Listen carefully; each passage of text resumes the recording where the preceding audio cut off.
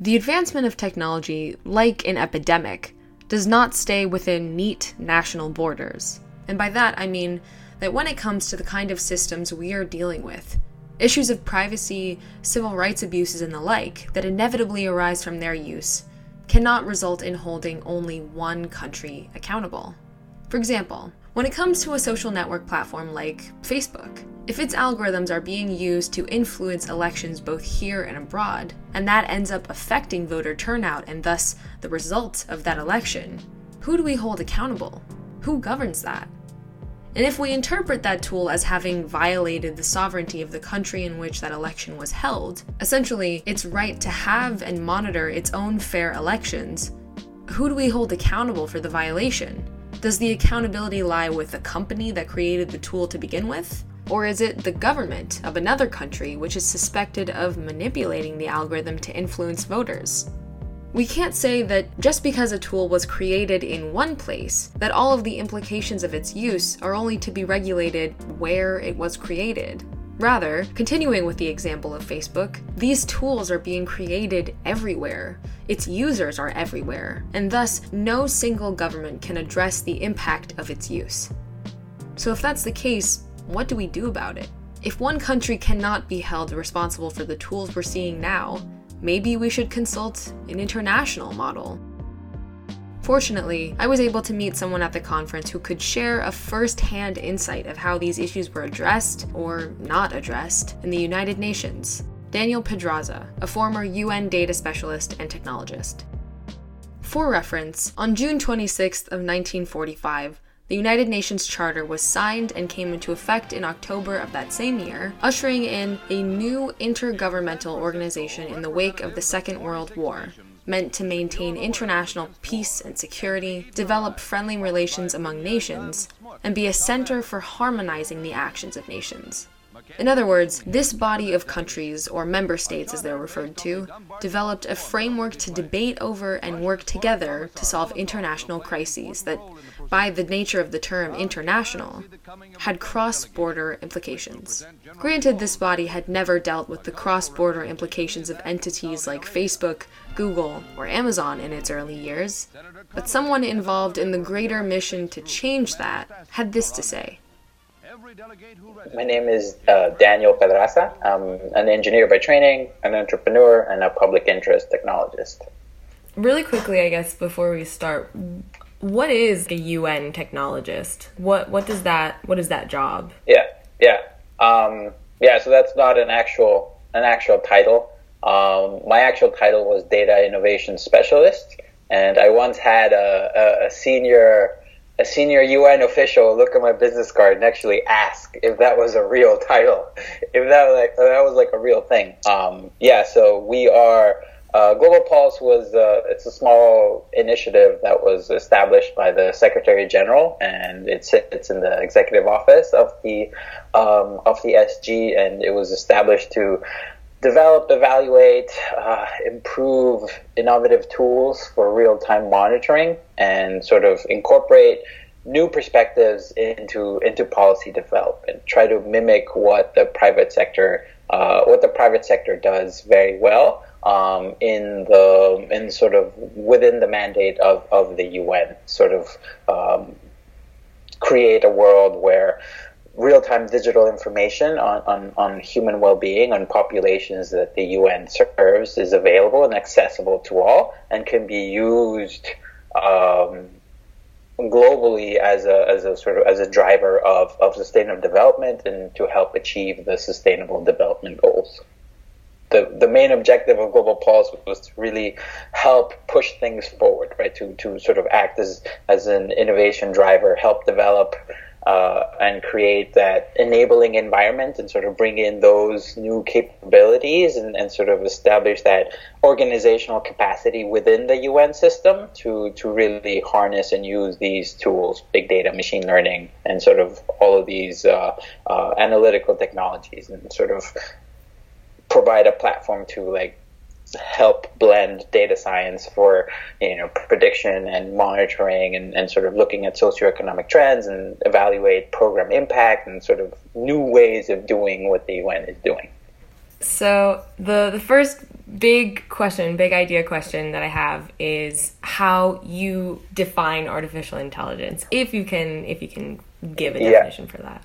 Yeah. I struggled with this one. I think it's not an easy question. You know, Judea Pearl, he sort of argues that we don't really know what intelligence is, and so we're handicapped by that lack of that incomplete understanding. But to me, I think it's artificial intelligence, AI, is a digital process or a behavior that showcases agency and the ability to problem solve. So I think it goes into causal reasoning by machines, if you will.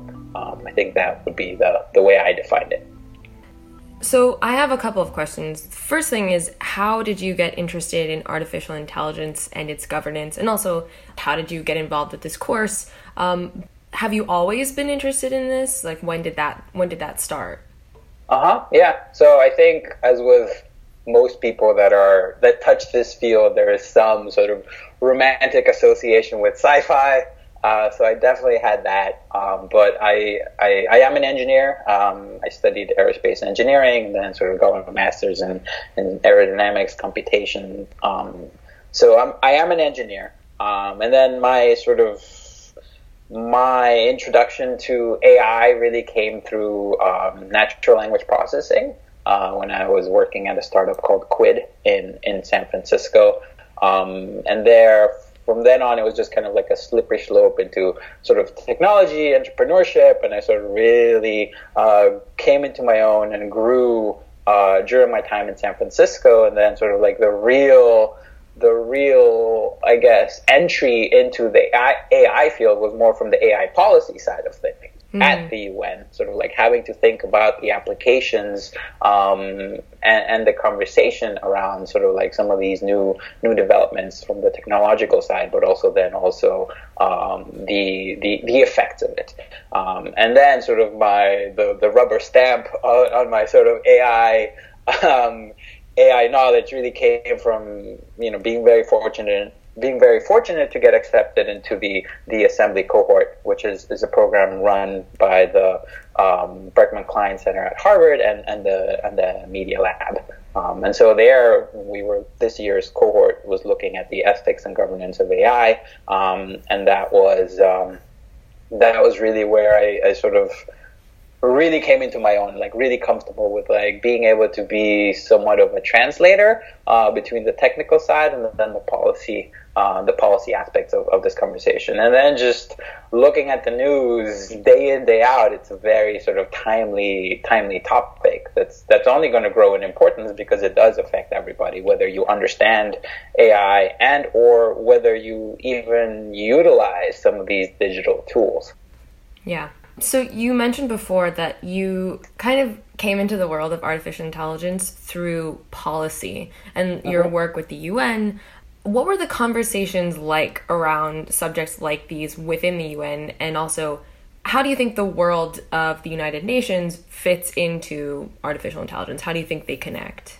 Yeah. So I think it's super important because we have to think about the cultural aspect, the ethics and the norms of artificial intelligence or algorithmic decision making. And so the UN being a convener of or a platform for all to have a voice is sort of like the right place. And early on in my career, I was having a debate with my director about sort of language and lack of translation and sort of like the importance of how even just your language as your cultural lens affects the way you see and perceive things. And for example, Spanish.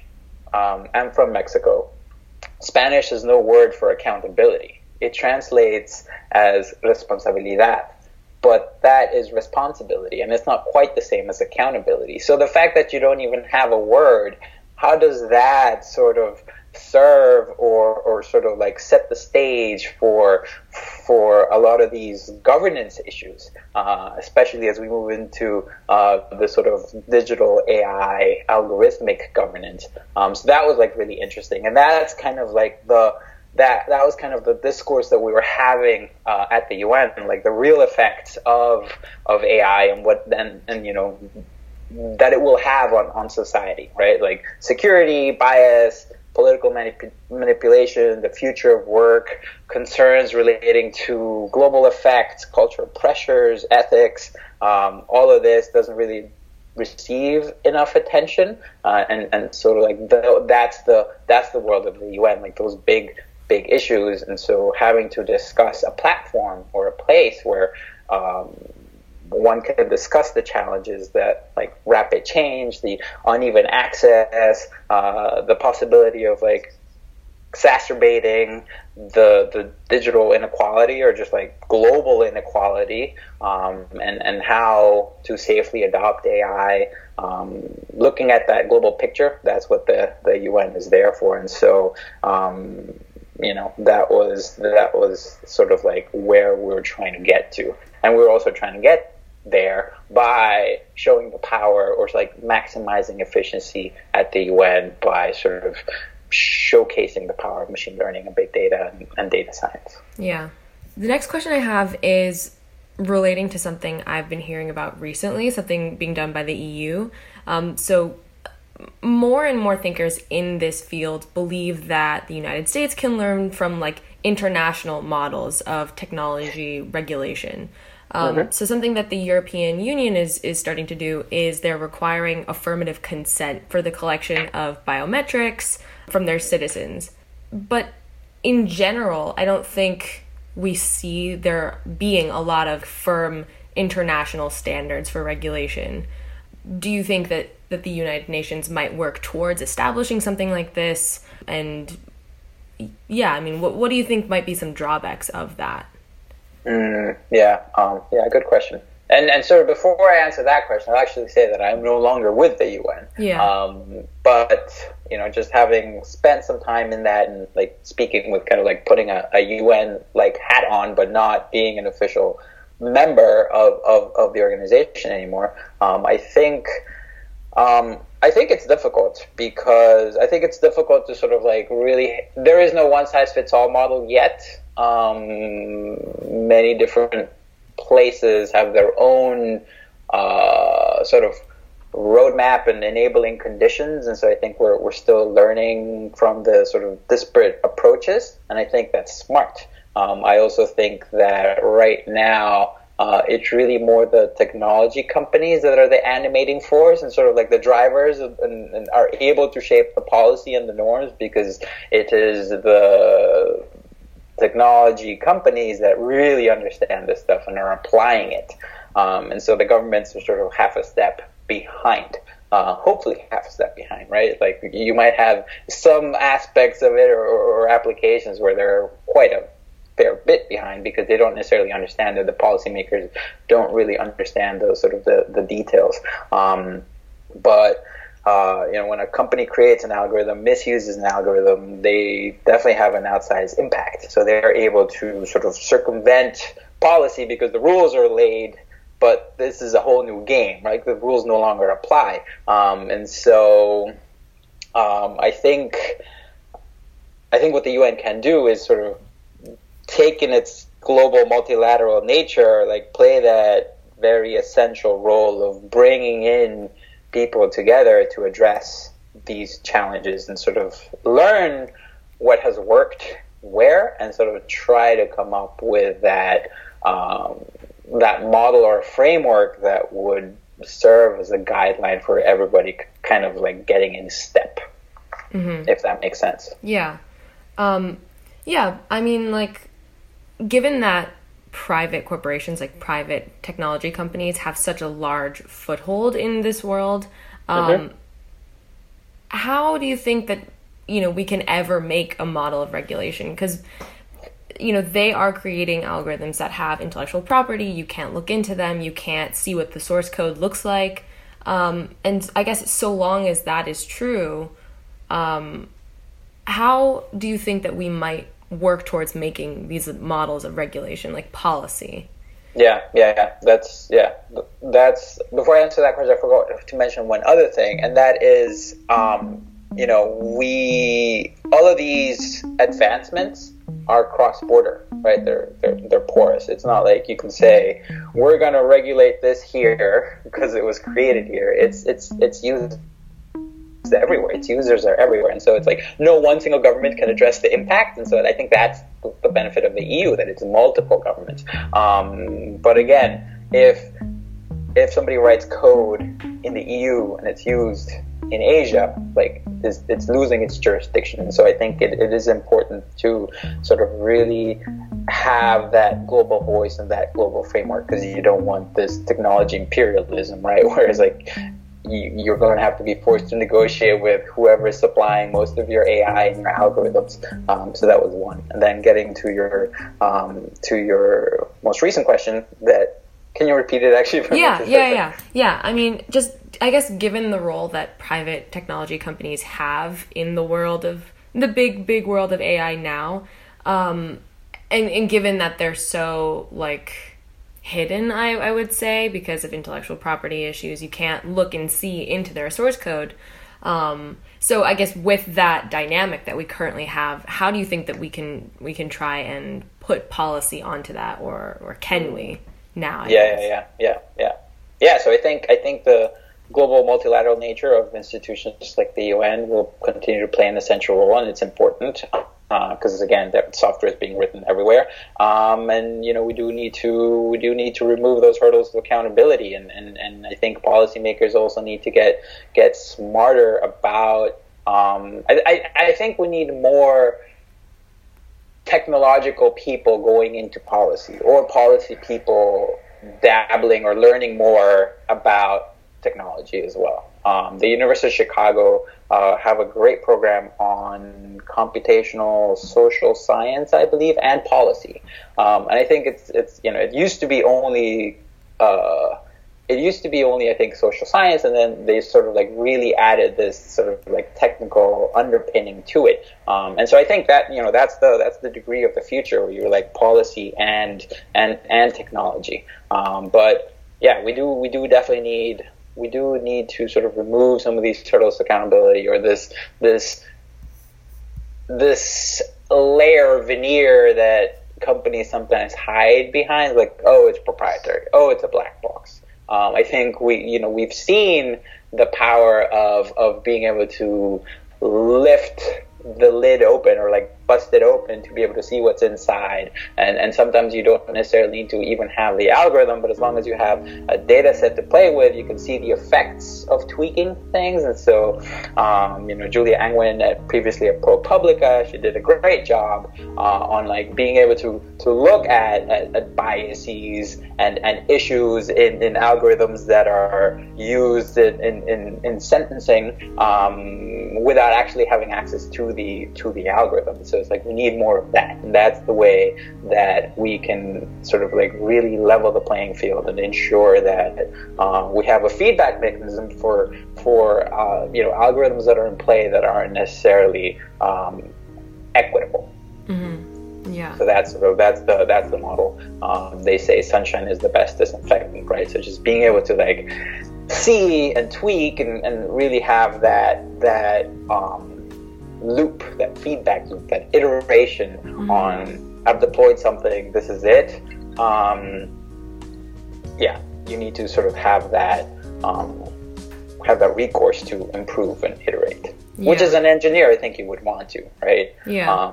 So it's just about aligning that business interest with that as well, and providing the policy platform to be able to demand that from the business. Mm-hmm. And also just the idea of having maybe more technologically minded people going into policy, and more policy minded people into technology, like having those two worlds connect.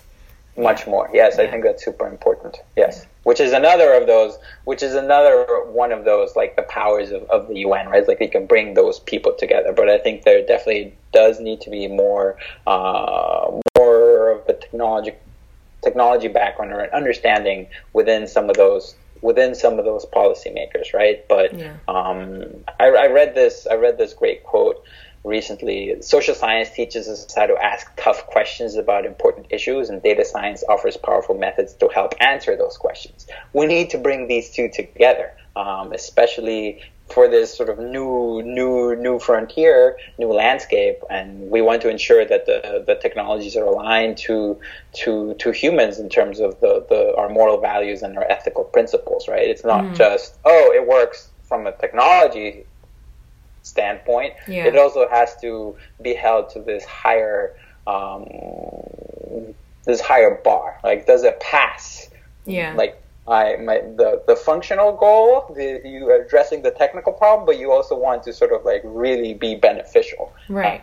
Or act in a way that in the way that you meant it. And so it's like in that trust between humans and machines, and as we sort of like go down this road where we're not sure what's going to happen, we definitely need to ensure that we are stewarding or shepherding it in the right way. Mm-hmm. And I the one word I want to focus on that you just said was like pass, like having these tools pass some kind of test. So I guess in that vein, with like testing and regulation models, what insights do you think a representative of like the diplomatic international community like the UN or others, what kind of insights do you think that they might have into like a hypothetical regulatory AI agency? Like that? So I think the fact that it is not a one-size-fits-all, I think the frameworks usually work, but it's you can't be too prescriptive. A lot of these values that we are going to embed in autonomous systems or algorithmic decisions are not universal. They're kind of specific. And so specific to communities, specific to tasks. I think that's difficult, right? If you think about like the simplest things such as color, red in Western culture is seen as bad. Chinese culture is seen as good. It's like it's a lucky color. The stock market there is like a red day is a good day. And so it's like just like little things like this. It's like you can't sort of adopt a universal for everything and sort of blend it into a medium. And so there are these sort of multiplicity of sort of like differing norms and values that conflict with each other. And so again, it's really difficult to find this one-size-fits-all approach. And I think that's why it is important to have this multilateral gathering of different groups. And I think also you need to tweak that level of trust, and also that I guess fit the system or the rules to the community or wherever it's going to be deployed. Align the values. But I think that's really difficult, and I think it needs specific examples. But I think that's one of the things that the UN does well, right? Like when it comes to the climate change agreement or banning of autonomous weapons, things like that. It's like it brings people together and tries to think about like these universal human rights, and sort of use that as a model. Yeah. So like the attempt to make a universal model without it being a one-size-fits-all, right? And exactly. Not like, but on the other end of the spectrum, not being relativism or like cultural relativism in that way. Yes. I firmly believe that we need to look at like global norms or like cultural norms, especially for something that is sort of like making decisions based on like implicit frameworks, and sometimes like different cultures look at things very differently, and so they approach solving the problem in a completely different way. And so I think that having the benefit of involving the world, the international community, all of those different norms gets us to a more centered, like better optimal solution. And then drawbacks is just difficult to establish consensus when you have those dualities in beliefs. The next question. main issue, biggest making sure we don't fuck up. It's like the obstacle is that we just get stuck in our ways and sort of like moving along very slowly, thinking that it doesn't matter when it really does, and not getting it right. Or on the flip side, it's like there's a very sweet spot. Like on the flip side, it is being too regulated, not being able to actually unleash the power of this technology, and that would also be a mistake, right? It's like the harm of action versus the harm of inaction. Right? It's like it's easy to measure when like at Global Pulse we used to call it. It'll come back to me. I'll write it down. But yeah, it's basically like the harm that you do because of not taking action is a little harder to measure than the harm that you do when you do take action. But both are equally important to take into account. Like, making sure that we're inclusive. A lot of the voices, a lot of the sort of the need for artificial intelligence regulation needs to take into account populations that don't necessarily have access to all this yet, right? They might not be digitized, but they can't be forgotten. And so I think that's like super important, and that's one thing where the UN does a good job of like convening and bringing in those different voices. Although one of the drawbacks of the UN is that they don't necessarily have experts, like technical experts, so they rely on the private sector in this case, or groups like OpenAI, Data Society, groups like that. So Marvin Minsky, the founder of the MIT Media Lab, has two famous quotes that I am pretty fond of because I think they represent the two different polarized viewpoints on artificial intelligence. One is that robots will either be our children, or that if we are lucky, they might decide to keep us as pets. So what are your thoughts? Like, it's hard to ask which camp you live in because there are many more insights that we could have. But as far as those two statements go, where do you find yourself more in? Yeah. Great quote. I'm smiling from ear to ear. I think I'm an optimist by nature, so I think I'm kind of forced to pick, one camp over the other. But I think the takeaway here is that we have the power to control this. To me, AI, machine learning, is sort of a mirror, humanity's mirror. Like, we are creating it, and we're creating it in our image. I can be, I guess I'm kind of duplicitous. I can be like sunshiny, smiley person, or a little bit of a devil, if you will, right? Like, depending on the kind of day I'm having or the side of the bed that I woke up on. And so I think we have the power to control this and sort of like steer it in the direction that reflects our best self and our like the greater good. So I definitely think that it's not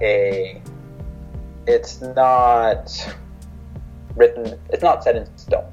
We will determine that based on our actions and our collective sort of will. And it's not going to be easy. It will be very easy to have them keep us as pets, right? It'll take a whole lot more work for them to be our best children. And I think any parent will likely understand it's often very easy to take all the shortcuts, but the shortcuts in the long run don't give you the desired result, right? And so it's really about being good parents. It's like, what have we learned from our parents, about our parents, and about child rearing, if you will. And I have no kids, so I don't know.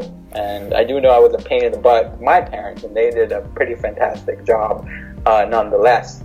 So yeah, I really do think it's up to us, and it's the challenge that we have as a society of what we're going to end up with. And I will leave you with one quote that I often used to bring up at the UN when people would talk about, I don't understand machine learning. I don't understand what this has to do with me, right? I'm a policymaker. I'm an elected official.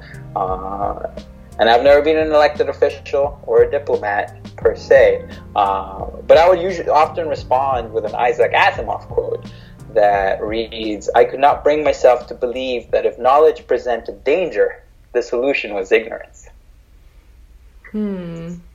Force them to reckon with things that they might not understand and dig into it, like step up to the plate, because this is going to matter. And we need you to not sort of glaze over as soon as you hear convolutional neural net.